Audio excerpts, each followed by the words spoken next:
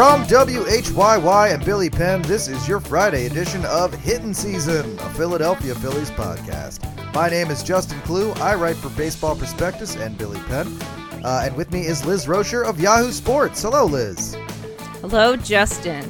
Another devastating weekend of horrible winter weather is on the way, and we can warm ourselves only with the bounty of news coming out of not only Phillies, but baseball in general. Just a fun time to be a baseball fan. No, it's we don't have to talk about it because it's kind of the only thing anybody's talking about, but it has been a categorically dead off season. I'm sure that will be countered by a flurry of moves, not maybe a couple weeks in the future, a particular date as deadlines approach and teams work through arbitration with players and everything. There will be more deals made, more hands shaken. Free agents will find homes and deals will be struck after long negotiations. But until then, we have some time to fill, and we will hopefully get to fill all of it. Well, we will have to fill all of it. What we'll fill it with is a different story. Right. And, it's not like there's other sports events happening in the city right now, Not that anyone wants to talk about. If you want to tune in to the Eagles' playoff loss this weekend, or talk about the Flyers getting J.D. Drew'd by their prospect, or the Sixers not playing Joel Embiid, yeah. Yeah, Joel Embiid is hurt. Just an overall tense time in the city of Philadelphia. There's a lot of clenched fists, I feel. A lot of silent train rides where everybody's just kind of in their heads, pursing their lips, waiting for the next shoe to drop. Just a real fun time. Trying to figure out what to look at, what to read, what to think about when sports is making you this unhappy. Yeah, there's just not a thing to turn to at the moment that doesn't ratchet that tension even further up. So let's break the tension with a little Phillies talk. Talk about the one team that is not in season currently. Let's just kind of calm everybody down with some conversations about what's going on with the Phillies, which is, again, close to nothing, which also, I guess, based on what we just said, is better than... Yeah, I was going to say, they're not doing anything to piss anyone off right now. Hooray! I mean, there are people out there who are mad because nothing has been done. For instance, when Matt Gelb... We're going to name names about people who are being whiny idiots out there. I thought you were about to name a name. No, I'm not going to name a name, but it was a reaction I saw that I really enjoyed. When Matt Gelb tweeted out that the Phillies had avoided arbitration with Ranger Suarez, as well as all of their arbitration-eligible players, except for one, whom we will talk about in a minute. But when Matt Gelb tweeted out that they had avoided arbitration with Ranger Suarez, the first response I saw was someone saying, "This team has done virtually nothing to improve." Yes! Oh. Liz, your thoughts? You can't. We're undefeated.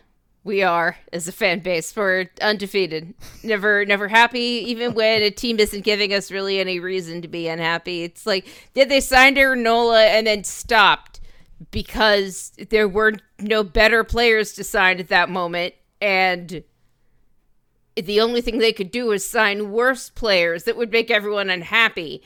So, we're, again, undefeated as a fan base. We will be angry, always angry about something. I think when you set a precedent of, starting in 2019, which is going on 5 years ago, the Bryce Harper signing is just about 5 years, or it was 5 years ago. It's been an amount of time. And in those 5 years, I think, since signing Bryce Harper, the outlook at the offseason has been, okay, which universally famous baseball player are we going to get to come to Philadelphia? And, that hasn't been the case every winter, but even when it's it's a normal winter, this free agent class, there's not a huge star in it, but there's a bunch of known names and guys we want and everything. People will either wait for the biggest superstar to come to the Phillies, even if all reports indicate that's probably not going to happen, or they will build up someone they've decided is the key to the Phillies' success. and treat their signing or potential signing as if they are an international superstar.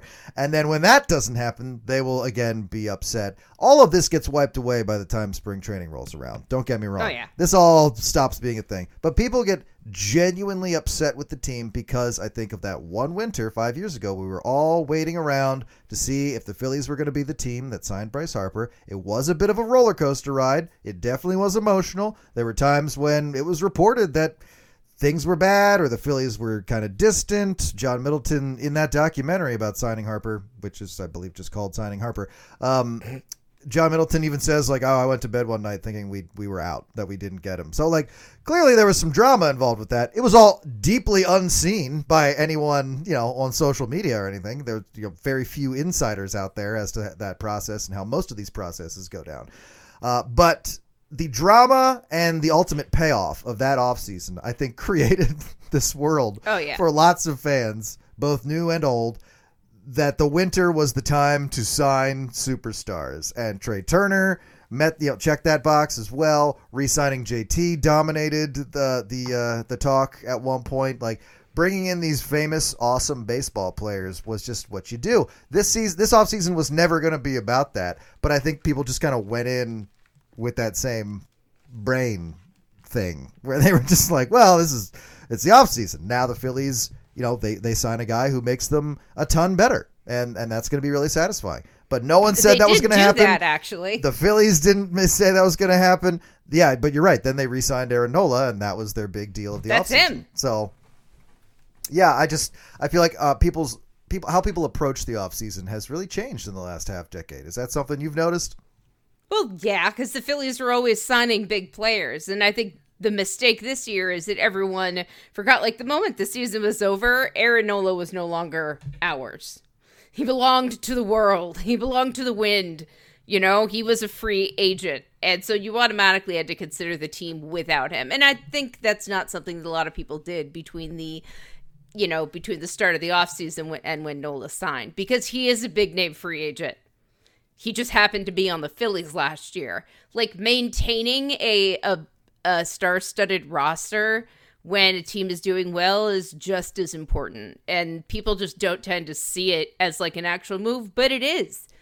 There was some tension around that for like a day, a couple hours on one day for like an hour before the signing was known. I mean, when they didn't sign in spring training, the thought was, oh, they're too far apart. Like, this is good. The conversation for a while was, is he or is he not going to sign? And a lot of people thought he wasn't. I feel like at least one or more of you, me, and John were definitely probably going side to side on that based on what recent reports were indicating. Like, there was not a guaranteed thing. It feels like he's always been here now because, like you said, it's like he never left. But he was not part of the Phillies organization there for a minute. And they had to re-sign him. So you're right. That was a huge free agent signing, a 7-year, $172 million deal. It still makes them one of the top 5 spenders in free agency this offseason. But because he was here before, it doesn't feel like a signing. So I think people still have that box unchecked in their heads. So they were like, Shohei Ohtani? Like, no, of course not. Well, what about Yamamoto? Yeah, well, no, I mean, they made an attempt. They actually made a documented attempt on him, but he didn't seem to have any interest in coming here, which, whatever. There was never any promises made there either. There's never any promises made in general. It's just more like, well, the Phillies want Trey Turner, and he wants to go there, and they need a shortstop, and he is a shortstop, and they have money, and they're willing to spend, and he wants money, and he's willing to accept it. So it seems like a good deal. And then, that happened within 30 seconds. That's how contracts tend to work. Yeah. So, that worked out, I think, again, it was kind of an anomaly as far as those deals go. There was what felt like very little back and forth from our perspective. And, man, I think we just have a precedent was set as far as how the Phillies approach the offseason now. It's kind of reminiscent of like Ruben Amaro era, where it was like, boy, what crazy, there's going to be like one big crazy thing where the Phillies dominate baseball headlines. I wonder what it's going to be, whether it was at the trade deadline or in the offseason. You knew he was cooking up something because he couldn't help himself. And it is kind of reminiscent of that. Yeah, he always has something burning. But like for Amaro loved to chase the high. That's what it seems to me. He wanted to recreate that feeling, and Dave Dombrowski is more like, I control the entire chessboard. I will say something to you now, and in 6 months you'll remember and trade me this player I want. I'm not sure Ruben Amaro could have listed the names of all the Phillies minor league affiliates, but I know he knew who he wanted to trade for it at every trade deadline. What big name player on another team? Yes. He wanted. Well, speaking of which, Matt Gelb reports that the Phillies won't pursue Blake Snell or Jordan Montgomery, barring an unforeseen market collapse. No news there. Wasn't really. Apparently people needed to be told that. That was not a thing. That was a thing before they re-signed Aaron Nola. Now that's not a thing. That was probably not going to happen. And that they did, like I said, avoid arbitration with Ranger Suarez. I wanted to take a moment to just, have some Ranger Suarez appreciation. I feel like as far as rotations go, you kind of leave these last two postseasons thinking like, boy, the Phillies could use another horse in their rotation. Like, that'd be really nice to just throw another, like, number 2 ace level pitcher out there in the postseason. But then we entered the off season, and the Phillies were kind of ranked like 1 or 2 as far as top rotations in baseball, and all these lists that came out, and it was like, oh yeah, right, they're actually pretty good, especially with Nola back. Like, they're very good. Obviously, we are aware of what Nola's reputation is. Obviously, we know what Nola's flaws are. We've all been watching him probably even more intently these last 2 years. We've watched him make the biggest starts of his life. Same with Zach Wheeler in the postseason. But there's just no getting around the fact that in baseball, those two guys are two of the best to have at the top of your rotation. But then you throw in Ranger Suarez, and you're like, oh, right, he is also very good. I mean, having Suarez and having him, develop into the kind of reliable starter he's been, and coming back from injury and being the kind of pitcher he was for them in 2023. I mean, he is a success story for the Phillies, for himself first and foremost, but also for the Phillies. He is a success story, and it's great to have a third guy in the rotation that you can be like, yeah, this was great. Like, this is not a white knuckle day. This is not a bullpen day. It's a Ranger Suarez start. I mean, he's filled a couple different roles with them, but for the most part, when they've needed him to come out as a starter and make a big start, he's been able to do that. Yeah, he's not perfect, but he has been a solid pitcher for the Phillies in that number 3 spot at the very least, and that is of value too, because while this league has a shortage of number 1 ace pitchers to the point that, like, not everyone has one, a true ace, that also has a shortage of, like, passable guys to slot into your 3 spot. Like, it feels like there's a shortage of really good pitching, and the teams that have good pitching stand out, and that's one of the reasons the Phillies have been able to stand out these past 2 years. That's true. Like, I think you're right.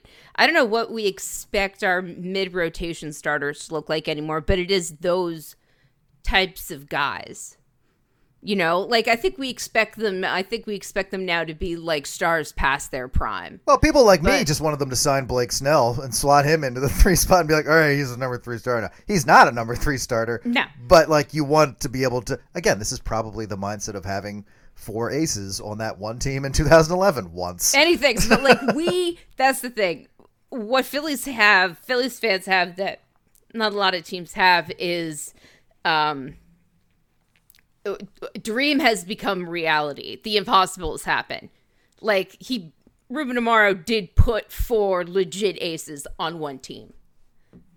Like, and the Phillies will always have that and will always believe that's possible. There are some teams who believe nothing is possible. There are some teams who don't believe a $100 million payroll is possible. Oh, yeah. The Rockies don't believe that spending money is possible. The Orioles don't believe that high-end free agents are ever worth it. There's some weird beliefs floating between front offices throughout baseball. And, and fans expect what is given to them. Yeah. And we will always have it in the back of our minds that it could always happen, because it did happen once. And as long as it's happened once, it does give everyone after license to do it again. Yep. So that's Ruben Amaro, trailblazer. Precedent setter Expectation setter Ruben Amaro. That's dangerous. That's a dangerous role. So, man, go back in time and tell us from a few years ago about all this. Yeah. Well, I mentioned that the Phillies didn't reach agreements with every arbitration-eligible player, and the one that they did not reach an agreement with was Alec Bohm, everyone's favorite third baseman. He is seeking $4 million. The Phillies countered with 3.4. As usual, it's a difference that does not seem very meaningful, but in negotiating, every difference is meaningful.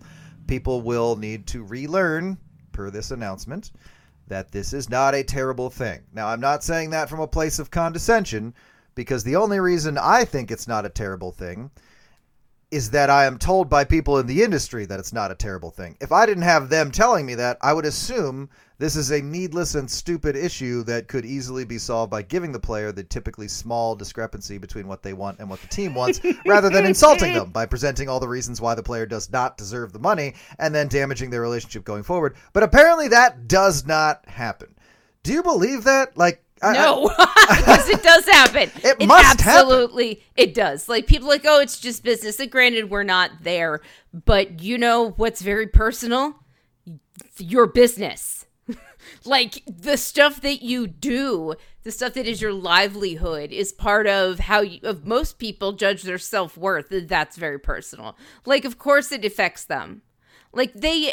They know how, they ultimately know how their managers feel about them, and hopefully they know how their GM and their owner feels about them, but not every player does. And this is the type of process where, it's, I'm just going to say there's really no need for it.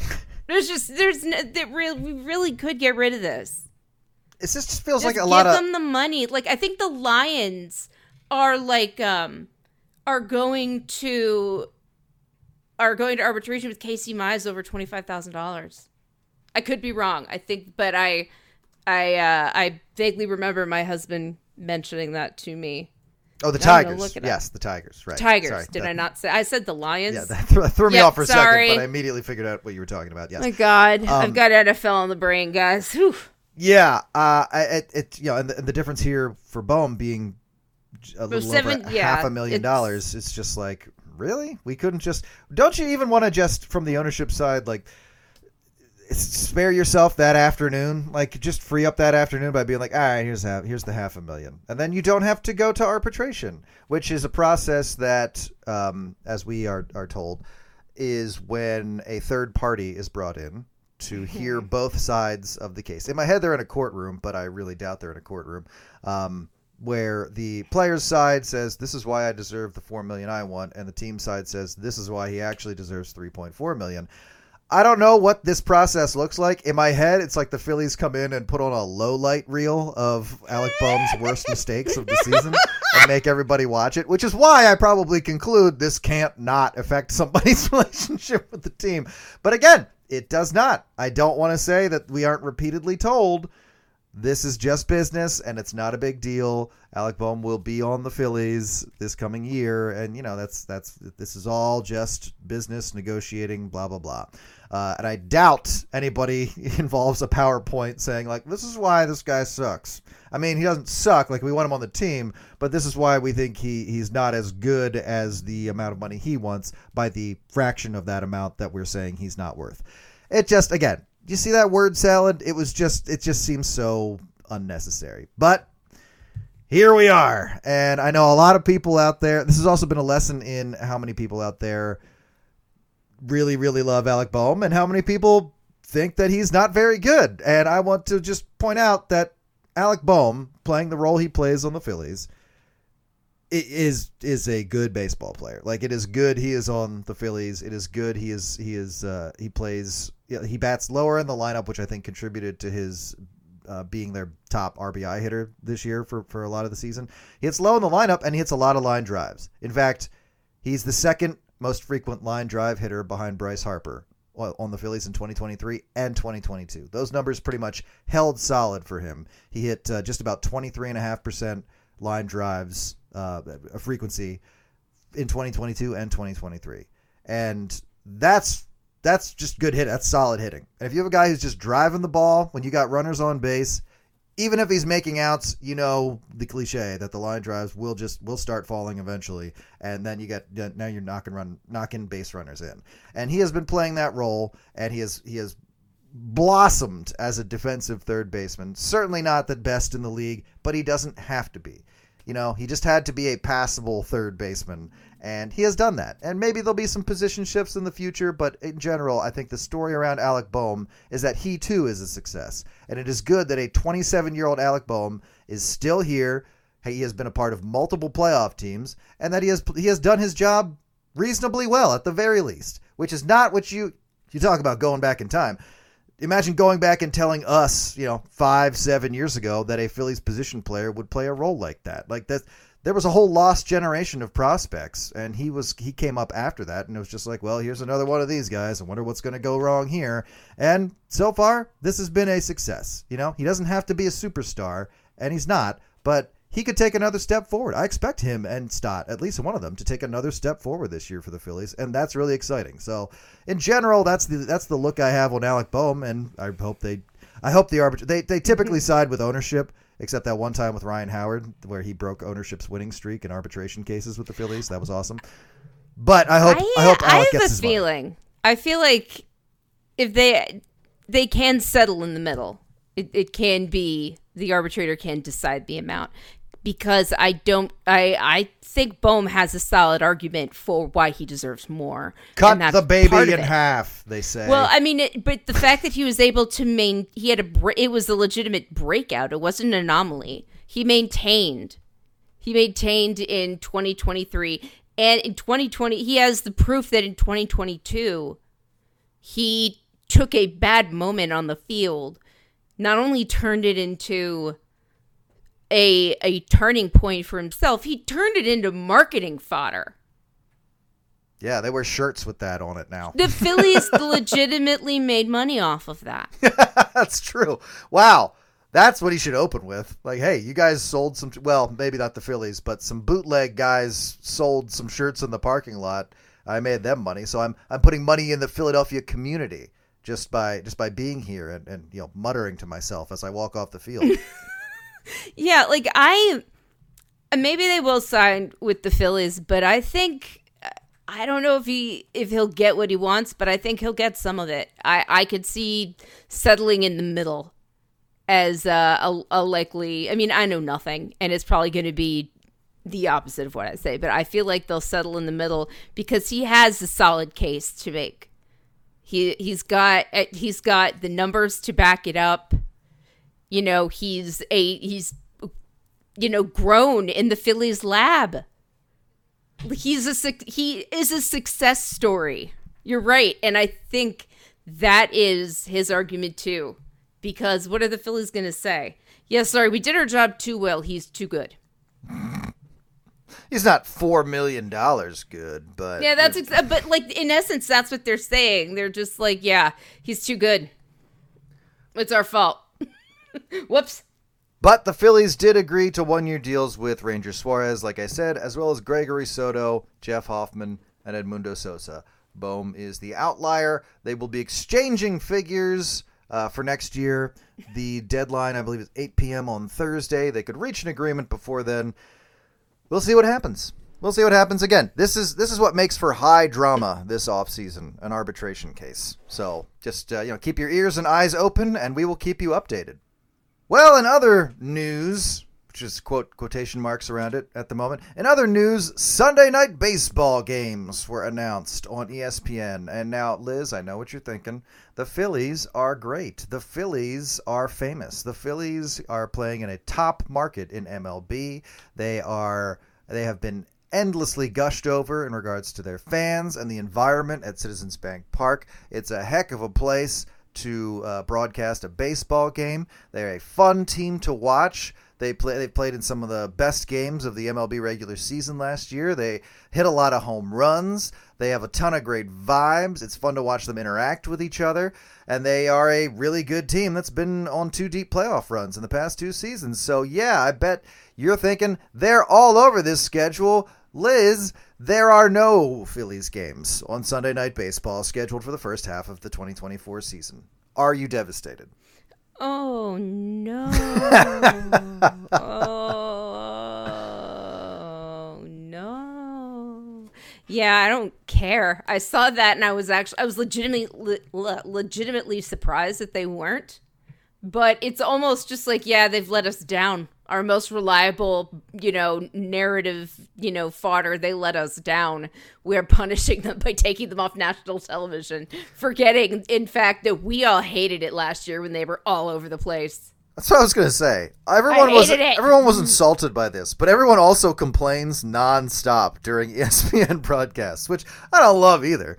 But at the same time, that's what happens when they put you on ESPN Sunday Night Baseball, is that it's an ESPN broadcast. So, I don't know. It was fun to watch them in like the Little League Classic. I loved that. But, in general, this is meaningless. It's not like Sunday Night Baseball is like a crown, is like an award for teams that are really good. They make it up now because they're like, all right, who is interesting? Who are the teams people want to watch? Which is why the Dodgers are all over this schedule. 3 different games in March, April, and June will feature the Dodgers. The Yankees are, of course, all over this, but ESPN loves the Yankees. So that was always going to happen.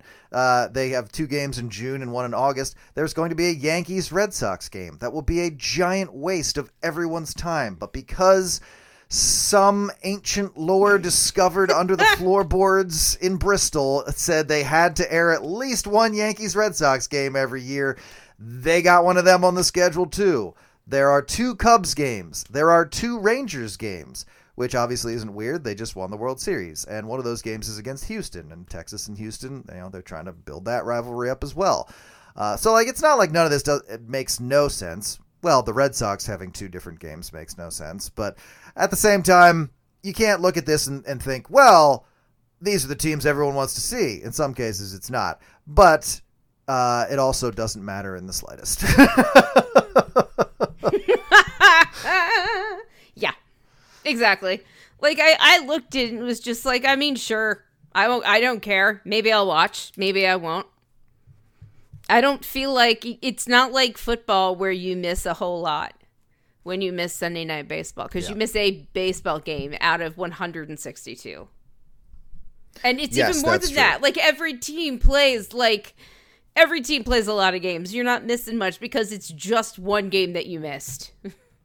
Yeah, and I mean, they play in prime time, and like I don't know. I guess that just feels, it almost sort of feels like a playoff game. Like everybody got very into the Field of Dreams game because that felt like a playoff game in the middle of the season because it was just this kind of standout game that that was like the only one being played at that time. So I don't know. I think at some point in time it was seen as some kind of honor, but I don't know. I just don't like the ESPN baseball product very much, and so I'm not particularly thrilled or impressed. And especially when it's like, yeah, okay, well, definitely, regardless of what they did, slot the Yankees in there a bunch of times, and for the same reason, slot the Red Sox in there a bunch of times, because apparently everybody just wants to watch those teams. Dodgers, obviously, they should have just made every one of these games a Dodgers game. Like, at this point in the offseason, if you're making the schedule now, in your head, the Dodgers are like the only team that's really made the kind of moves fans want to see their teams make. Obviously, the Braves have made some noise, and the Cubs have made some noise, and some teams have made some deals. But obviously, the Dodgers have dominated the conversation this winter. Speaking of the Braves, are you unnerved at all by Alex Anthopoulos? Their I don't know, is he the president of baseball ops, whatever, the chief decision maker of their front office, the architect of their current success, getting signed to the Braves through 2031? I don't know. It was going to be hard anyway. It was going to be, that's the thing. Like it's already hard. There will come a point where they beat the Phillies in the playoffs. It will happen, guys. But until then, what are they going to do? Make it harder? It's already super difficult. The worst that can happen is that they lose. I mean, at what point do the Braves start? Will they be on the way down? Feels like they never. That's the thing. The Phillies want to be, they want to be that type of team. Like, and the Braves are trying to be the Dodgers. The Braves are trying to be a team that, there is never a window. It's not that there's a window that's open or closed. It's literally just an unsafe open window at all times. There's always the path to the playoffs. It's never closed. So, and the Phillies want to be that type of team too. So, what am I going to do? Be scared that they, I'm just not. I like the Red Sox approach of let's pretend we're in on all these free agents, but never actually get any of them or make any of the deals that are on the table. And then let's just put a lid over our entire organization and assume, we're just going to build an environment just like the Dodgers have, but totally in-house in a way that, is that a cheaper way to do that? Oh, I didn't even think about the money aspect. Love that. But you're not going to see a whole lot of primetime Phillies, not on ESPN and not in the season's first half. And honestly, yes, I prefer it. I said this last year too. I always prefer it when the Phillies are successful, but not the focus of the league. When they become the focus, that's when, I don't know, you just start making a lot more enemies and you got a lot more targets on your back. And once the whole postseason started, whining. And the Citizens Bank Park is, you can't win at Citizens Bank Park things came into play, and that started getting way out of hand, way too fast. So, And I swear to God, if I hear Dancing on My Own this year, we should all riot and rampage. No more. We're done. We're done with that. We were done with it last year. They brought it back. We don't need it anymore. For lack of any other thing to do, I guess. Yeah. Well, I want to go down this road before we finish up this episode. I want to talk about prospects a little bit. Some more prospect top 10 lists came out involving the Phillies, and John Stolnis just talked to Jeff Paternostro of Baseball Prospectus, who authored that top 10 list on Wednesday. But I wanted to just compare lists because multiple top prospect lists are out right now. And what's interesting to me is the differences between them, because I feel like it's a little more dramatic than usual, which doesn't mean that people don't know how to read the Phillies farm system. It's more just that people who are experts, or at least well-read in the prospect world, see multiple guys who could be on the top 10 list of the Phillies prospects, which I think is a good thing. For it to be a wider berth of names, I think is a good thing. Now, we talked about Andrew Painter being at the top of the Fangraphs top 10 Phillies prospects list and how interesting that was, given that he did not pitch and is still injured from his health concerns in 2023. But he's also at the top of the list for Baseball Prospectus as well. And that's saying, I feel like, a heck of a lot about a guy that he can remain at the top of these lists despite not pitching and despite still rehabbing from an injury. Baseball Prospectus has Aiden Miller at number 2, Mick Abel at number 3. Fangraphs had him at number 2. Abel, I mean. Starlin Caba at 4, Justin Crawford at 5, Orion Kerkering at 6, William Bergolla at 7, Carlos De La Cruz at 8, Griff McGarry at 9, and Eduardo Tate, a catcher, at number 10. Griff McGarry, if you don't recall, was down to number 25 on Fangraphs list. So some differences of opinion there. But I just saw some names on the BP list that weren't on the Fangraphs list, like De La Cruz, like William Bergolla, and you just kind of wonder, okay, they're seeing things here that the other group didn't see, and there'll be other lists from Baseball America, from MLB.com, MLB Pipeline, other list of prospects to be interested in, see how different things are there as well. But yeah, I think the Phillies just have they have some interesting names here. They're not a very highly ranked farm system just yet, but feels like things are really starting to kick into gear down there. And the other thing I wanted to mention, since I said Aiden Miller's name, the young shortstop they just drafted, I think Aiden Miller may have gotten his first introduction to the Phillies world, truly, as far as the fans go, this week when the Flyers saga went down. Yeah, it was great to see how this all went down. The Flyers saga went down with, I'm sorry, what is his name? Cutter Gauthier. Cutter Gauthier, the young draft pick of the Flyers, who decided after they drafted him that he would not be interested in playing in Philadelphia, which is typically a decision you make known before you let a team draft you. But in any case, he was traded to Anaheim, and it just kicked off a whole bunch of feelings, just kicked the whole barrel over. Flyers dominated the Philly sports news landscape for a couple of days there, which I feel like that rarely happens. But it was because of this, because Philadelphia was scorned, because there are a bunch of quotes from John Tortorella and other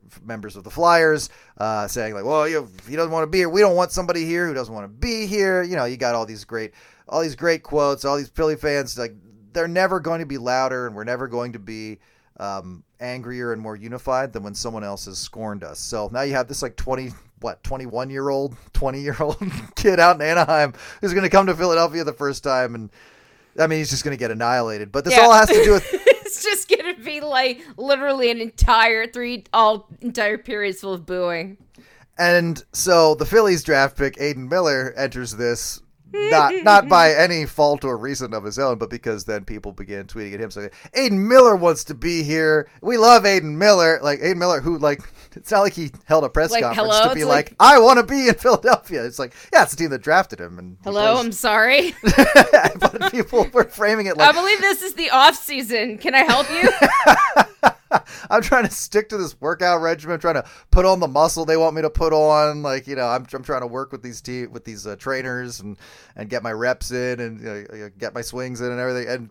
And Phillies fans are like, "You are our new God King. You are, we stand Aiden Miller. He's gonna love Philadelphia. He's gonna bleed Philadelphia. Blah blah blah." And he's like, holy God. He probably checked his mentions and was just like, "What? Oh no! Who is Cutter Gauthier? What is going on?"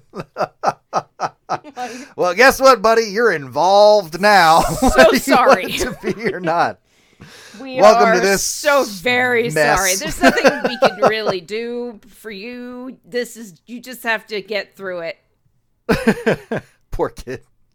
Well, in any case, we're sad for him. That's not sad for him, but just, it's always a rude awakening when your first step into a new world is the Philadelphia at its ward. Philadelphia sports at its most dramatic. It's coming in hot. But in any case, I recommend if you're somebody who is interested in prospects, or if you're interested in prospects, you know about this stuff far long before I tell you about it. But if you're someone who wants to get more into Phillies prospects and use that as a way to pass the time before spring training starts, I recommend you head over to Baseball Prospectus, check out the Phillies top 10 list, learn a little bit more about these guys. It is fun getting a little more educated on new crops of prospects or the guys who pop up on a top 10 list because, not all of them will become major leaguers or play for the Phillies, but some of them will, and it's always more enriching, I feel, to be familiar with a guy by the time he reaches the major leagues. So I recommend you head over to BP, head over to Fangraphs too, and check out their list as well. Yes, Phillies fan Eric Longenhagen does excellent work over at Fangraphs. He is a wonderful guy. Him and Jeff Paternostro and Jared Seidler are like the three people that I trust the most. That are, that don't do specifically Phillies work.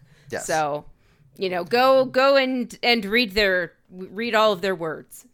And one last bit, Baseball America actually broke down 3 breakout prospects for 2024 for every team. And I wanted to just run through the guys that they picked for the Phillies. They have 3 names here. I am not familiar with any of them. So in the spirit of educating ourselves on prospects, I wanted to just go through these 3 guys. So at least the names were in your head, because they are so young that you are probably not going to hear about them for a very long time. But no. If they break out this year, that's a huge first step as far as like development goes. We're talking about the difference between moving from like a rookie league into Clearwater into low A to high A, and that kind of level jumping. But again, these guys are, at least one of them's a teenager. So babies. Yeah. But the first name was Devin Saltaban, an 18-year-old from Hawaii, which always makes my ears prick up when I'm Shane Victorino, better be giving him a phone call. Saltaban was drafted as an outfielder, but then a Phillies cross-checker saw him taking grounders and was apparently like, oh, he's an infielder now. So that's apparently how that happens. Smooth swing for contact and power, Saltaban has, but he's a teenager who's played in 10 games in the Florida Instructional League, so he's still got talent gaps like, can he hit a fastball thrown by a professional baseball pitcher, and so forth. They will figure those things out in the season to come, but he is said to have good speed, a good arm, and as a shortstop now, he's got the next decade plus to figure that position out while Trey Turner plays out his deal. But no, you never know what's going to happen. You never know what position a guy is going to wind up at from the time he's drafted to the time he makes it to the major leagues, should he make it to the major leagues. But that was an interesting one to me. TJ Walton from the IMG Academy in Florida. IMG Academy is apparently, what I learned was they are like the bad guys in any kid's sports movie. They are a war machine, young talent in Western Florida. So when you hear that a prospect the Phillies took in the 4th round of the draft was considered the best hitter out of IMG Academy, that's not saying nothing. Walton is viewed as a pure power threat whose future is to play passable defense in right field before inevitably aging into a DH role. He is bad at everything but batting. And at some point, he will be too bad to hide it anymore. I prefer to use the word passable. I feel like that's all that makes it easier. That's all he's got to be is passable at most aspects of the game, except that he is a huge power threat, which is very fun news. Obviously, the Phillies don't have enough guys whose sole big feature is being able to hit home runs. His game and the Phillies' plans for him are more or less based around him growing into that power role. But again, you never know. Development is quite a process. And finally, Caden Hediger, a catcher out of California prep school. He has also become a power threat, but he's considered flexible and strong enough to keep being a catcher. Which, again, prospects staying at, that's always like phase one is like, okay, they drafted a guy, he plays this position. Will he still be that position when he is signing his contract? Who's to say? In this kid's case, yes, they apparently want to keep him as a catcher. The swing isn't all the way there yet, but the Phillies plan to work out the hiccups so he can become the high-power, low-contact hitter for which he projects to be. And as an added note to his catching prowess, scouts from multiple organizations have apparently been impressed by his defense. So he's not a one-dimensional player by any means. But I just thought that was interesting. I wanted to share that. 3 guys that Baseball America say have the chance to break out for the Phillies in 2024. So if that's your cup of tea, keep an eye out. One last thing, wanted to say today is the 30th anniversary of Steve Carlton being inducted into the Hall of Fame in Cooperstown.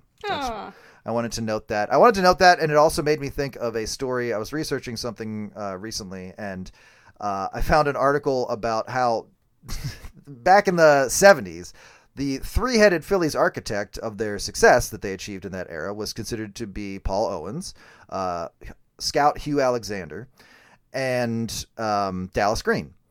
And Hugh Alexander, I just stumbled upon an article about his resignation from the Phillies. He was just like so disgruntled and unhappy. And it was like 1987 by that point. And he was like, I just feel like nobody's listening to me anymore. There was a point in his career when it was considered, when he starts talking in a room full of evaluators, everybody shuts up because what he's saying has immense value. But it had been 16 years since he'd been scouting for the Phillies at this point. Had made a huge impact on the franchise. At this point, though, he was like, I feel like I've been kind of put out to pasture. He goes to visit Paul Owens, the general manager, and was like, I'm not going to take this anymore. And Bill Giles, the owner, was quoted as saying, Huey was an important part of the Phillies for the last 16 years. We hope to go on for the next 16 years with other people doing his job. We'll survive this one. We'll survive this one as we have survived others. Like, dude, this guy was just here for like a decade and a half. He did things like, and this is why I'm relating it back to Carlton, tell them to trade for Steve Carlton. Like, he did things like that. And you're just like, yeah, whatever. And should be noted that it's 1987. The Phillies would make one postseason appearance between, in the next 20 years from 87 to 2007. They made it in 93. Yeah, I don't know if you had all of the skill you thought you have without this guy around. So that was just a funny moment historically that I found among many funny moments involving the Philadelphia Phillies and their decision-making in the past. Well done and great job, everyone. Nailed it. Mm-hmm.